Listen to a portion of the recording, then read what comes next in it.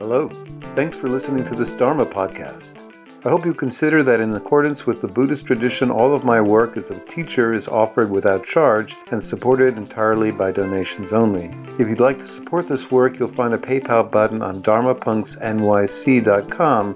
On our website, you'll find resources and a free sample from my Wisdom Publications book, Unsubscribe, which is available at bookstores and online retail outlets. Thanks for listening. Anyway, so that was what my weekend was like.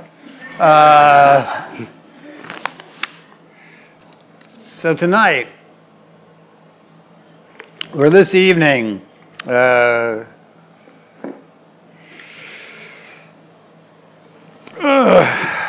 we are talking about standing up to bullying and aggression in life. And I'm going to talk about it from a couple different perspectives, focusing on one specific perspective, which will become clear. It's very common in my work, which is basically, teaching is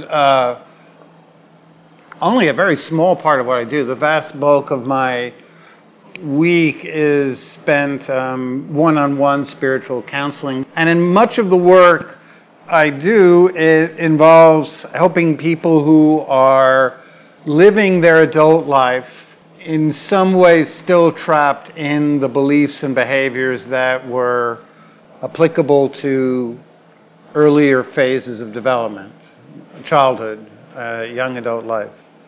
To one degree or another, we all develop to survive family systems and socialization with peer groups, which can be very painful, and institutions, which can be challenging, such as educational institutions.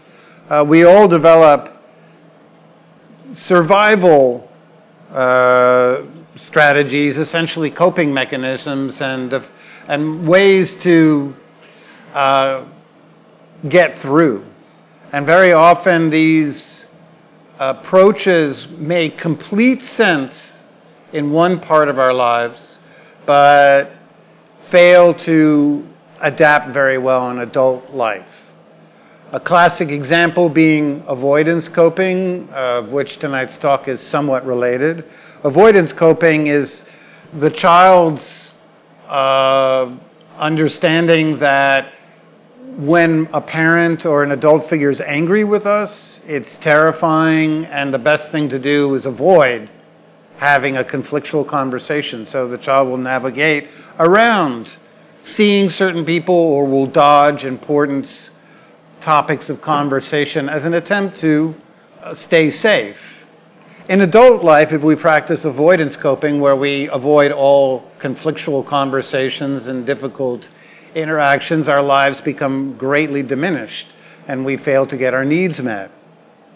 So tonight is about the times in our life where we shrink in the face of persistent or aggressive behavior, where we fail to stand up for ourselves.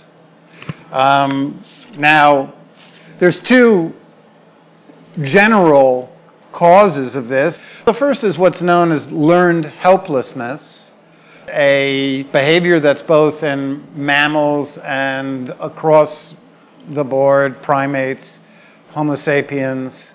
It's essentially when in an early environment a certain behavior is shown to be futile, we eventually give up and we don't try to test or challenge those constraints in our adult life. There's a kind of fatalism. A classic example, and it's an unfortunate one because it involves animals, but it is said that they train baby elephants to be compliant as they put an ankle bracelet on the baby elephant, and then that's attached to a chain, which is then attached to a small pole, which is pounded into the ground, so the baby elephant can't get too far away from the area, and it just essentially has its movements constrained. by the time the elephant grows to adult size, it could easily pull the pole out of the ground, but in the interim years, it gives up trying. Concludes emotionally, not so much logically, it just emotionally accepts the pole cannot ever be taken out of the ground.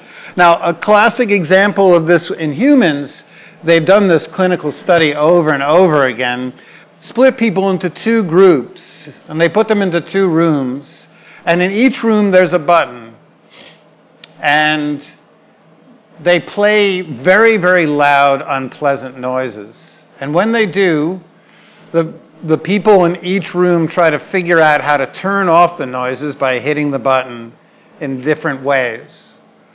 Now, in room A, if they stumble upon the right, number of pushing the button or the right, rhythm, it stops the noises. In room B, there's no way to stop the noise. The button is just a complete ruse. It actually has no capability of switching off the sound. Now take those two groups into a second set of rooms where there's a lever. Now in these two new sets of rooms, the lever, if they simply push the lever, it would stop the sound. But the people who were in the second group where the button didn't work will not even try. That's learned helplessness. It's the conclusion that I will not get my needs met in this kind of environment. I might as well stop trying. So learned helplessness is not innate. It's a learned behavior. And it's learned slowly, generally, in humans over, it's not like a single event. It generally happens where children grow up in strict authoritarian families. If they're not exposed to groups where authority is regularly challenged, then they will spend much of their life simply obeying and believing everything that they're presented by figures of authority. So clearly, the way around learned helplessness is simply exposure to other groups of people who challenge constraints, people who show that there are other ways that we can confront injustice, fight back, or challenge constraints. Core reason why it's so difficult at times for us to challenge aggressive individuals who are essentially triggering a kind of immobility, a sudden tongue-tiedness, what we call freeze reaction, is because at some point earlier in our life, there's been some form of traumatic interaction with aggressive figure. And in that original interaction, certain experiences happened that from that point on create a freeze reaction, which is those, I'm not sure if every one of you has had it, but it's a situation in life where suddenly we can't speak, we can't stand up for ourselves, even if we've made a determined statement, this time I'm not going to back down, this time I'm not going to be pushed around, this time I'm not going to be gaslit, this time I'm not going to be manipulated. Something happens where in the face of a bullying figure, an aggressive figure, a demanding figure, all of those intentions get interrupted. So what happens in the original interactions is called dissociation. When the child feels deeply bullied by an adult figure, the child, to survive, begins to detach from all of the sensations that are present, all of the stimuli, because it's such a threatening experience for a child to be shamed or screamed at or rejected or humiliated in front of a large group of peers or by a teacher, that the child essentially checks out and they go into a very shrunken, vulnerable body where they cannot literally move. They're essentially immobilized. The neural events that happen is essentially most of our lives we're moving in between two states, which are the parasympathetic, which is approach where you feel relaxed and you have largely positive emotions and you feel that you can connect with people, and then the sympathetic nervous system, which is withdrawal, and that's the retreat mode. But what happens if there's so much adrenaline and cortisol and norepinephrine released that it overwhelms even the withdrawal system? Well, then you go into a classic freeze state where in the animal kingdom, essentially, we play dead. We literally freeze.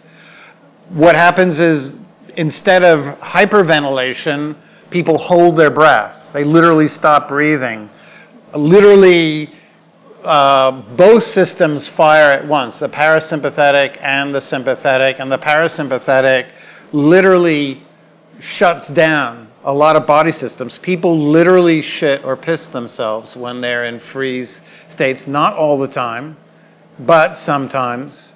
There's a overwhelm of the parts of the brain that allow us to think and narrate our lives. The left hemispheres,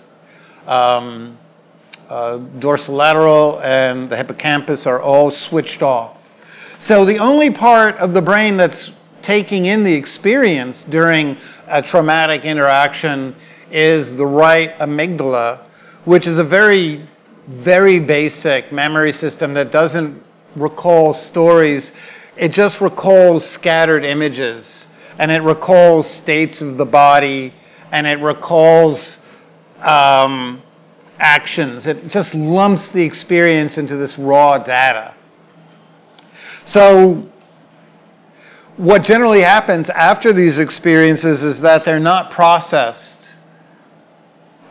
into memories that are dated as happened in the past, because the part of the brain that does that is switched off.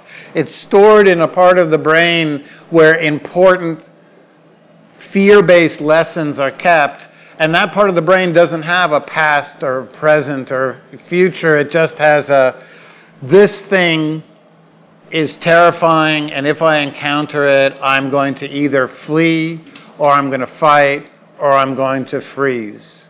It basically has triggers, behaviors, states of being all lumped in together. And when it's triggered, we essentially go into an automatic state. Freeze can be triggered by any situation that reminds us of the original event where we felt abused. So sometimes it doesn't make sense to us why something terrifies us, speaking in public, or going out on a date, or the possibility of ending a relationship, or having to say no to authoritarian figures. In each of these situations, we are triggered because at some point in the very distant past, no longer stored in memory, because memory wasn't even working when the original event happened, there was some deeply unpleasant event where we felt our integrity, our autonomy, our survival was challenged. It, again, can be triggered by anyone who's got any form of authority over us. It could be triggered by someone we're in a relationship with. It can be triggered by critical or rejecting scenarios. Very often, people can be triggered simply by certain kinds of looks in other people's eyes. Now, why is that? Human beings are social beings. Our primary drive is to connect. And the way we connect when we're infant is through reciprocal gaze, i.e. making eye contact. That's the first way we make a contact with our caregivers.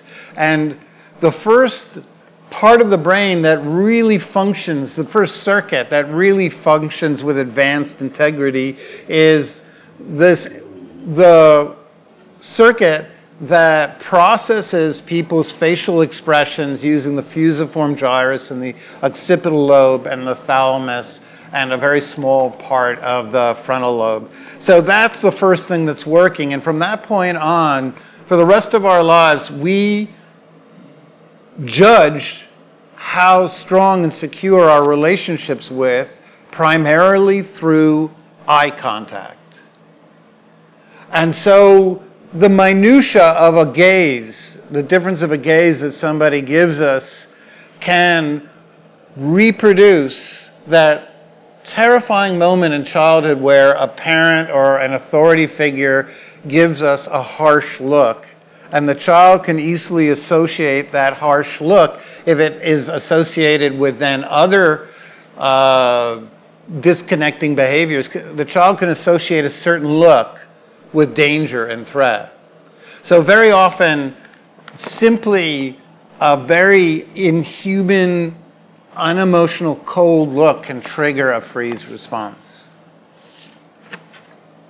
So how do we address freeze reactions where we suddenly lose all of the advanced cortical abilities to say, hey, no, this is not acceptable. I've stated my boundaries here, or if you talk to me this way, I'm not going to take anything you say into consideration. How do we maintain enough, how do we stay present and stay in, we don't regress back into the original trauma state? When people are triggered, we also go into a very childlike body where we feel smaller and people seem bigger, and we literally feel like somebody being angry with us is a real threat. So the key is to not go into, obviously, this triggered state. And there are a number of techniques that work, that can prevent us from being essentially immobilized by aggressive individuals. The first two keys are to keep as much of the present moment available. All dissociative freeze responses have in common with the fact that the individual who's triggered stops being aware of present time sensations. What this means is we lose connection with the safe sounds and sensations of the world around us. That's called exteroception. And we lose awareness of the size and strength of the body, which is called interoception. So to stand up against aggression, first we need to be able to develop some mindful awareness techniques that will keep us anchored in the present. The more anchored you are in the present, the less likely you or I will be pulled into a freeze state, which is, again, where we regress back to an earlier stage of development when we were vulnerable. So we do this by, one, in a situation where there's any chance of conflict or bullying, to find a sensation in the room that is safe, something that lets us know that we are safe. For this, I generally recommend looking for signs of a door to escape, listening to a sound of an air conditioner, feeling the ground beneath our feet, feeling a chair we're sitting on. Anything that keeps us from disconnecting. Another thing about this is that it's essential not to be pulled into exclusively into eye contact in a bullying situation. Most of the time in life, eye contact is a sign of positive reciprocal social bonding, and it's healthy. But when we're being triggered by eye contact, generally I recommend looking slightly above the person's eyes and keeping in awareness the space around the person we're talking to so that we don't get sucked into, like a vortex, their expression. We keep awareness larger than the person that we're talking with. The larger the awareness, the more that we do not get caught up in that sort of pull of the aggressor, the more we are not pulled back into the aggressive state. The second is interoception, which is feeling the size and strength of your body. Simple ways to do that: literally squinch the toes and literally take turns squinching muscles, digging your fingers into your the meat beneath the thumbs or in the palms.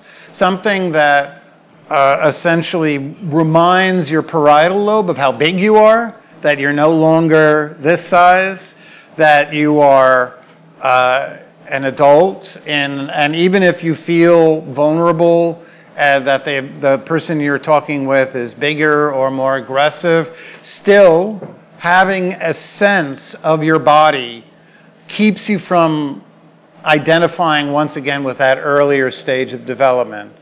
We need to keep ourselves present, which is through body sensations and through external sensations.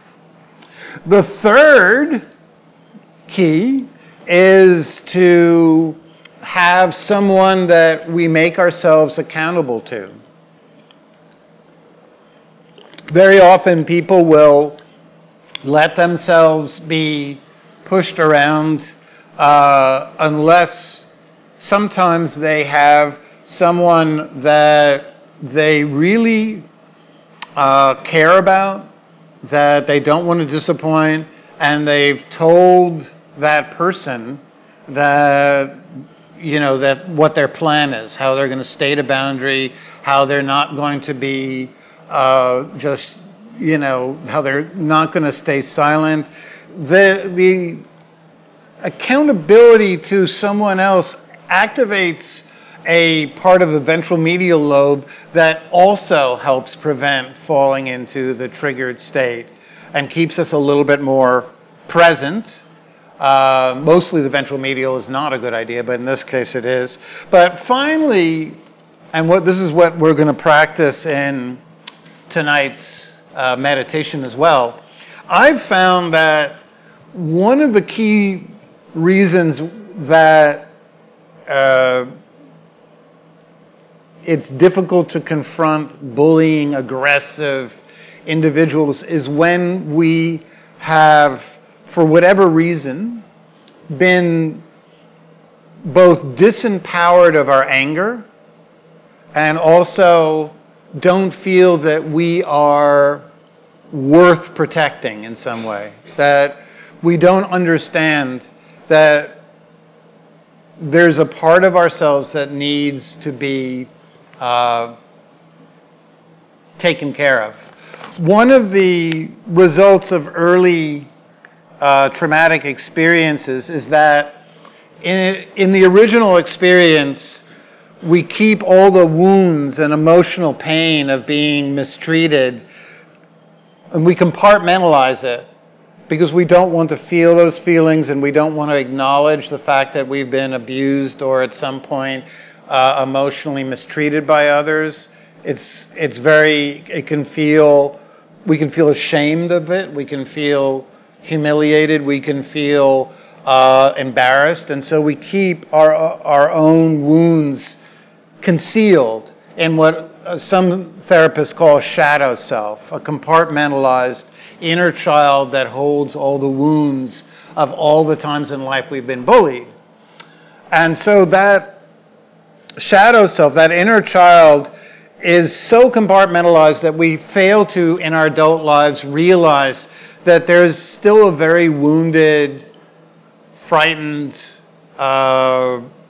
often rejected part of ourselves that's there, that's in our psyches, that will trigger freeze in the right scenario. And so it's very important to be able to, rather than reject this part of ourselves, to reconnect with it and to take care of that child instead of pretend that it's not there. I know this might sound a little confusing, but bear with me. In a lot of the work I do with people who've been through traumatic wounds, we try to connect with either an image or a feeling in the body that represents all those times in life where we wanted to be accepted by others, to be treated well, to be acknowledged, and instead we got some form of shaming by social peers, by other kids in the schoolyard, by a parent when we wanted to be consoled instead was stressed out, or by a sibling that ridiculed our pain at some point. So, interestingly enough, a lot of people who have been emotionally wounded, I noted in my work, would, as a healing process, would adopt animals as a way to start taking care of something. They were not yet capable of taking care of themselves, but they would take care of a dog or a cat. One person had a snake. I thought that was awesome. And that is a transitional practice that's wonderful, because not only are there so many animals that do need to be adopted, but very often people who cannot allow themselves to feel their own emotional wounds would start to project those wounds onto the animals they would adopt, and they would protect those animals fiercely. And I noticed when they would tell me about if somebody else came close to their dog or let their dogs come too close to their dog, they would become, watch your dog. So these are people that were often utterly incapable of defending themselves in manipulative situations, but still in possibly very conflictual interactions would say, hey, step back. You're fucking with something that I care about. So I realized that I could leverage this, because if the people I work with realized that there was a vulnerable, frightened child in them that needed their protection, just as they would rise to the occasion for a dog or a cat, they would rise to an occasion for that inner child that is still there, still frightened, still reeling from the emotional pains of early life, in the part of the right hemisphere that where there's no sense of time, where wounds remain until we finally process and feel and take care of ourselves. And so the meditation I'll be leading tonight, in addition to the first part of getting us to use grounding anchors to keep us in the present, the second part will be about connecting with a vulnerable part of ourselves that we will not only empathize with, but we will also make a sacred pact to protect. So I hope that made sense. So find a really comfortable seated position.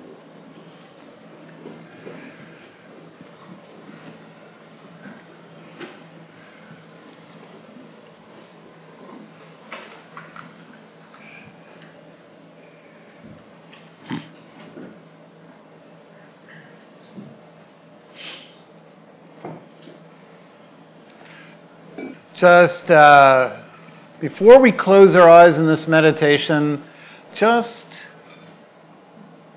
take a look at the room around you, And note the signs of safety.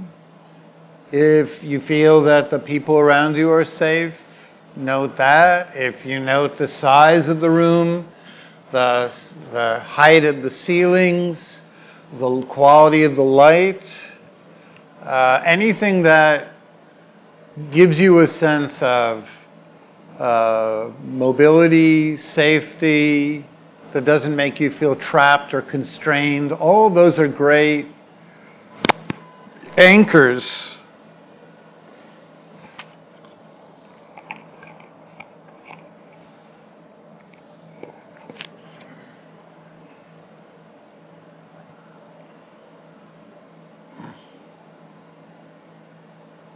So closing the eyes,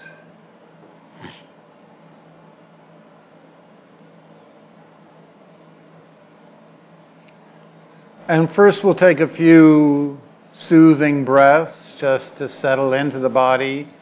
To stay safe and feel secure, it's important to make the body as safe a place as you can, to make the body as secure. When we are triggered in difficult situations, very often the body becomes tense and tight and uncomfortable, and it doesn't feel like a refuge. It feels like a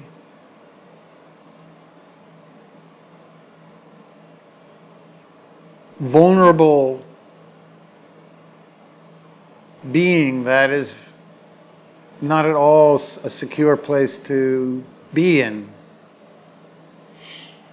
So, just take a nice, long, smooth in-breath through the nose like you're smelling a nicely scented candle. And as you breathe in, lift your shoulders up if you like you're trying to touch your ears with them.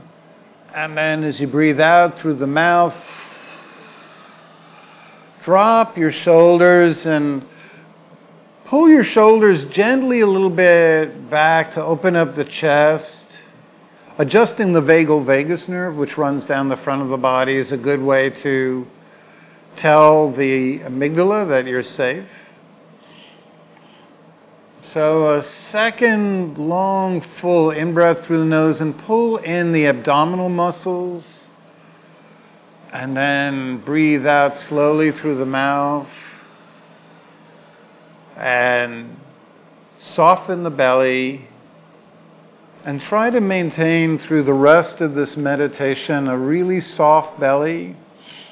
When we are triggered or in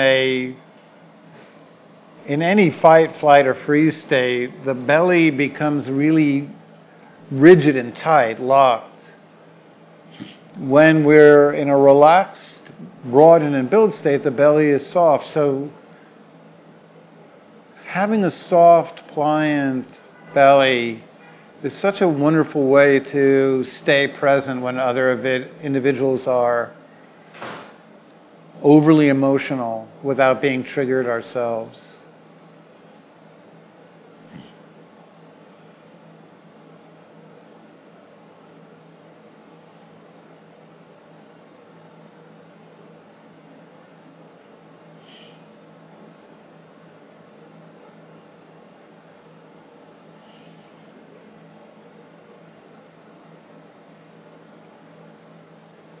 And for the third in-breath, squinch the muscles in the face, tight, locked forehead, eyebrows, nose, clenching the jaw. And then as we breathe out,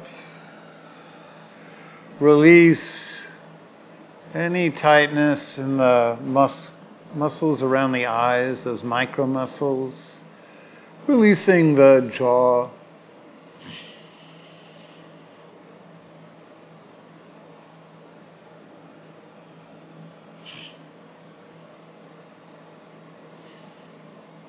So at this point, let's also develop interoception or mindfulness of the body in a way that keeps us connected.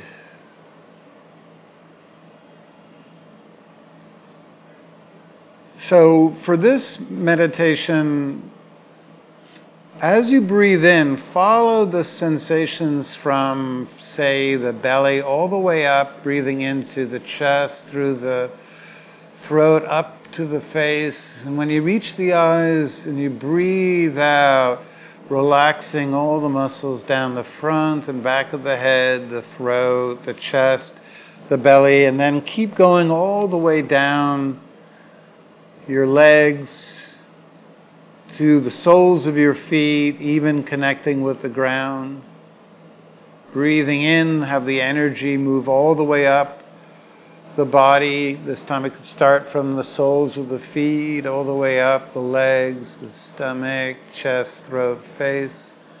And then as you feel the body breathing out, scan down and release muscles in the face, the throat, the shoulders, the chest. This time the arms all the way down to the palms of the hands. And just keep, as you breathe in, bring awareness to energy moving up the body, to feel the full size of your body. And as you breathe out, relax, soften all the muscles, especially in the front of the body, the chest, the muscles in the throat, the abdominal muscles, the buttocks.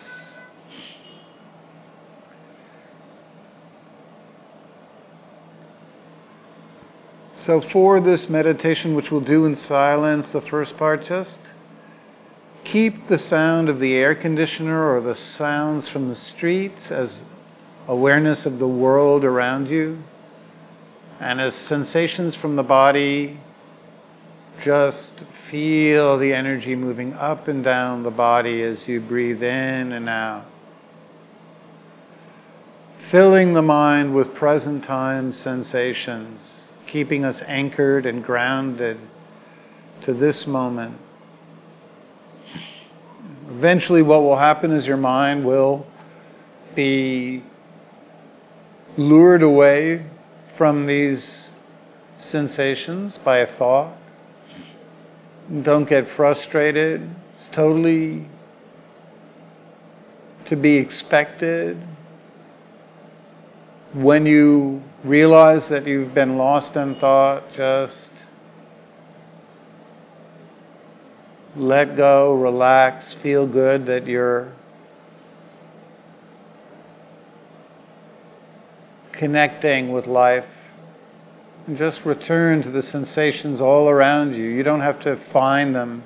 They're happening all the time. The sounds, the body breathing.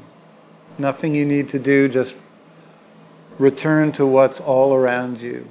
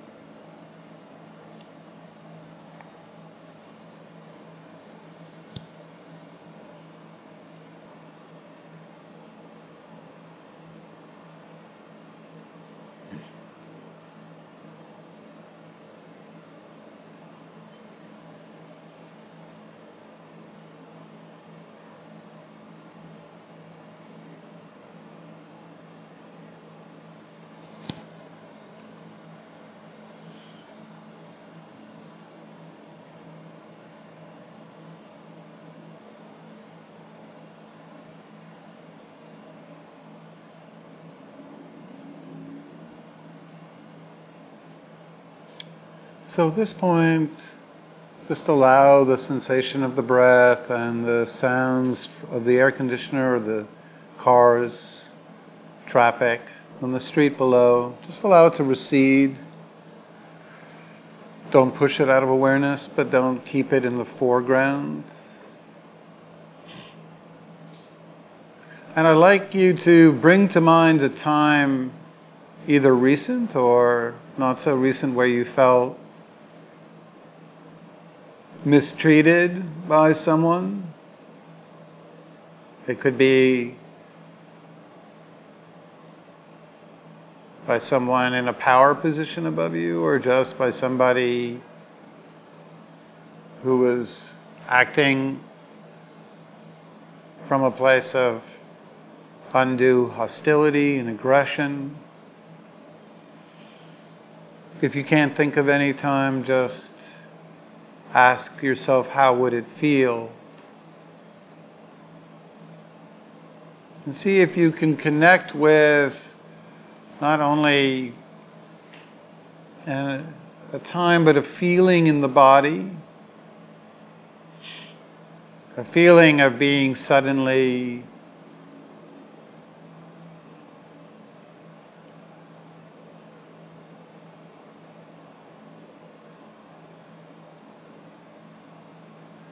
caught off guard, confronted, even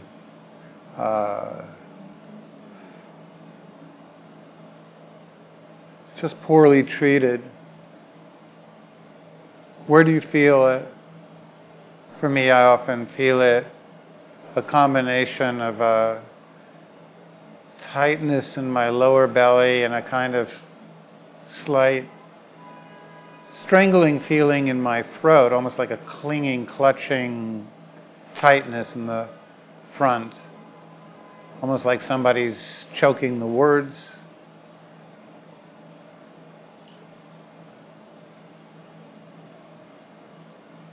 And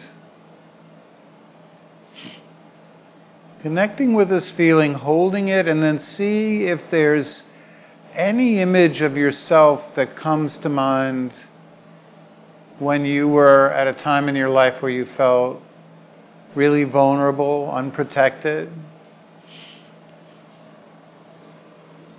It could be a specific incident or a period of life. For me, when I was 12 in summer camp and was singled out by a group of quite bullying kids.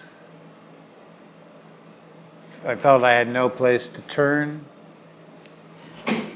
So I have an image in my mind of myself at that age. It might not be accurate, but I just go with whatever arises. So when was there a time in your life where you needed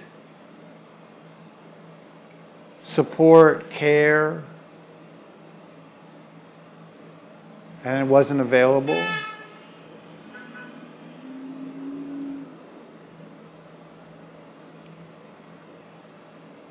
Just go with whatever image comes to mind. Again, try not to ever overthink it. Just have a feeling in the body and, if possible, an image in the mind.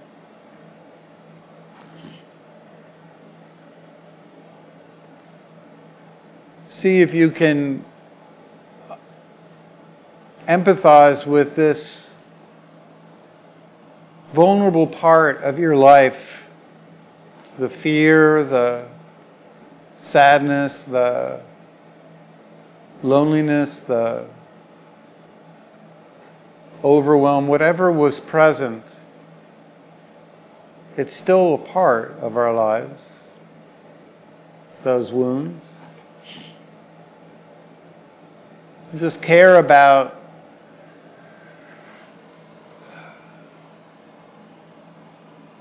the wounded, vulnerable parts of ourselves that we deny so much of, turn our backs on, but is still forever yearning for our attention and our care. And just see if you can either through just a feeling or a thought, some way to say, I care about you. I'll take care of you. I care about you. I'll take care of you.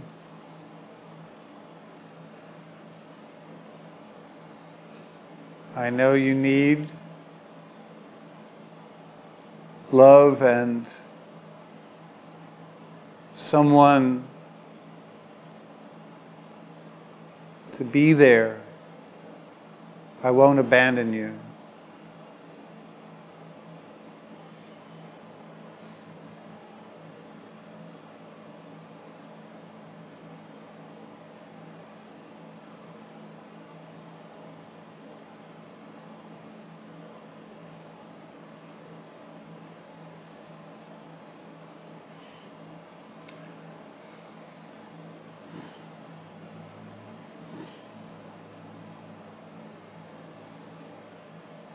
I'll take care of you.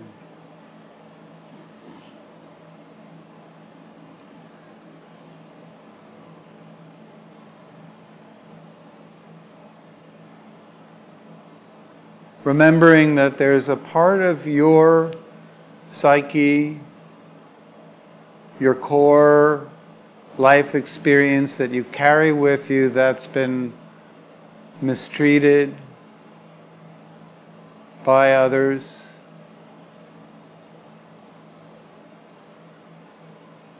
Making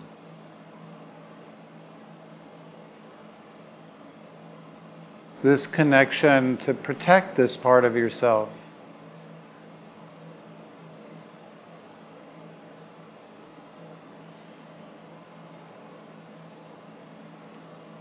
Just as you wouldn't let a child or an animal be abused,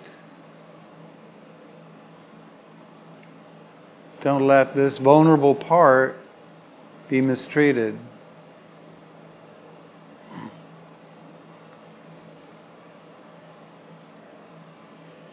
And finally, we'll end with a brief, repeated phrase, just repeating to this feeling, this part of ourselves, I love you, keep going. I love you, keep going. I love you, keep going. I love you, keep going.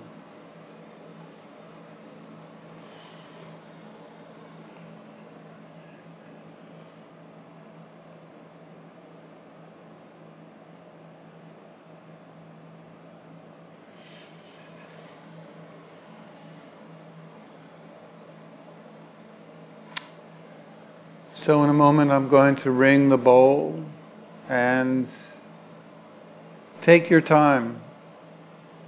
Try not to simply push any vulnerability that you've become aware of. Don't push it away. Just bring this understanding of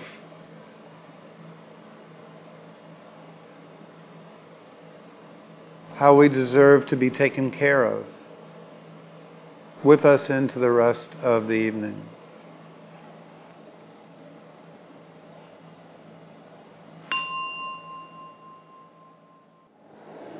One of the ways that we can be put into a defensive, shrunken, vulnerable place is when we're caught off guard. Emotional bullying or aggression always is done at the behest of the timing, is always part of it, in that the aggressor almost invariably chooses when. And they generally use it to deflect onto us anger that they feel from other interactions or stresses in their life. one of the best ways to get one's needs met is to catch the other person when they're not expecting it, and not to repeat the same aggression, but to rally that kind of care that we would feel for any child or anyone that's abused and say, hey, when you spoke that way the other day, it was in a way that is not going to work. I'm not going to, I will purposely not take anything that's said to me in that tone of voice into account. I have actually said this to people when I work, that, if you have something that is frustrating you about my behavior, it has to be said in a way that dignifies and respects me, that doesn't demean me, that doesn't essentially try to use shaming or any kind of calling into question my adultness, and catching the person off guard. Because part of a place of strength is not waiting to get permission all the time. It's sometimes being willing to, and when the person says, I don't want to talk about this right now, that will be their defense. Our job is to say, well, you caught me off guard the other day. I listened, so now I'm going to tell you that was, I thought about it, and while I understand what you were trying to get across, the way you put it across was not going to work. And so we have to agree upon this right now. Right there, doing that. Yeah.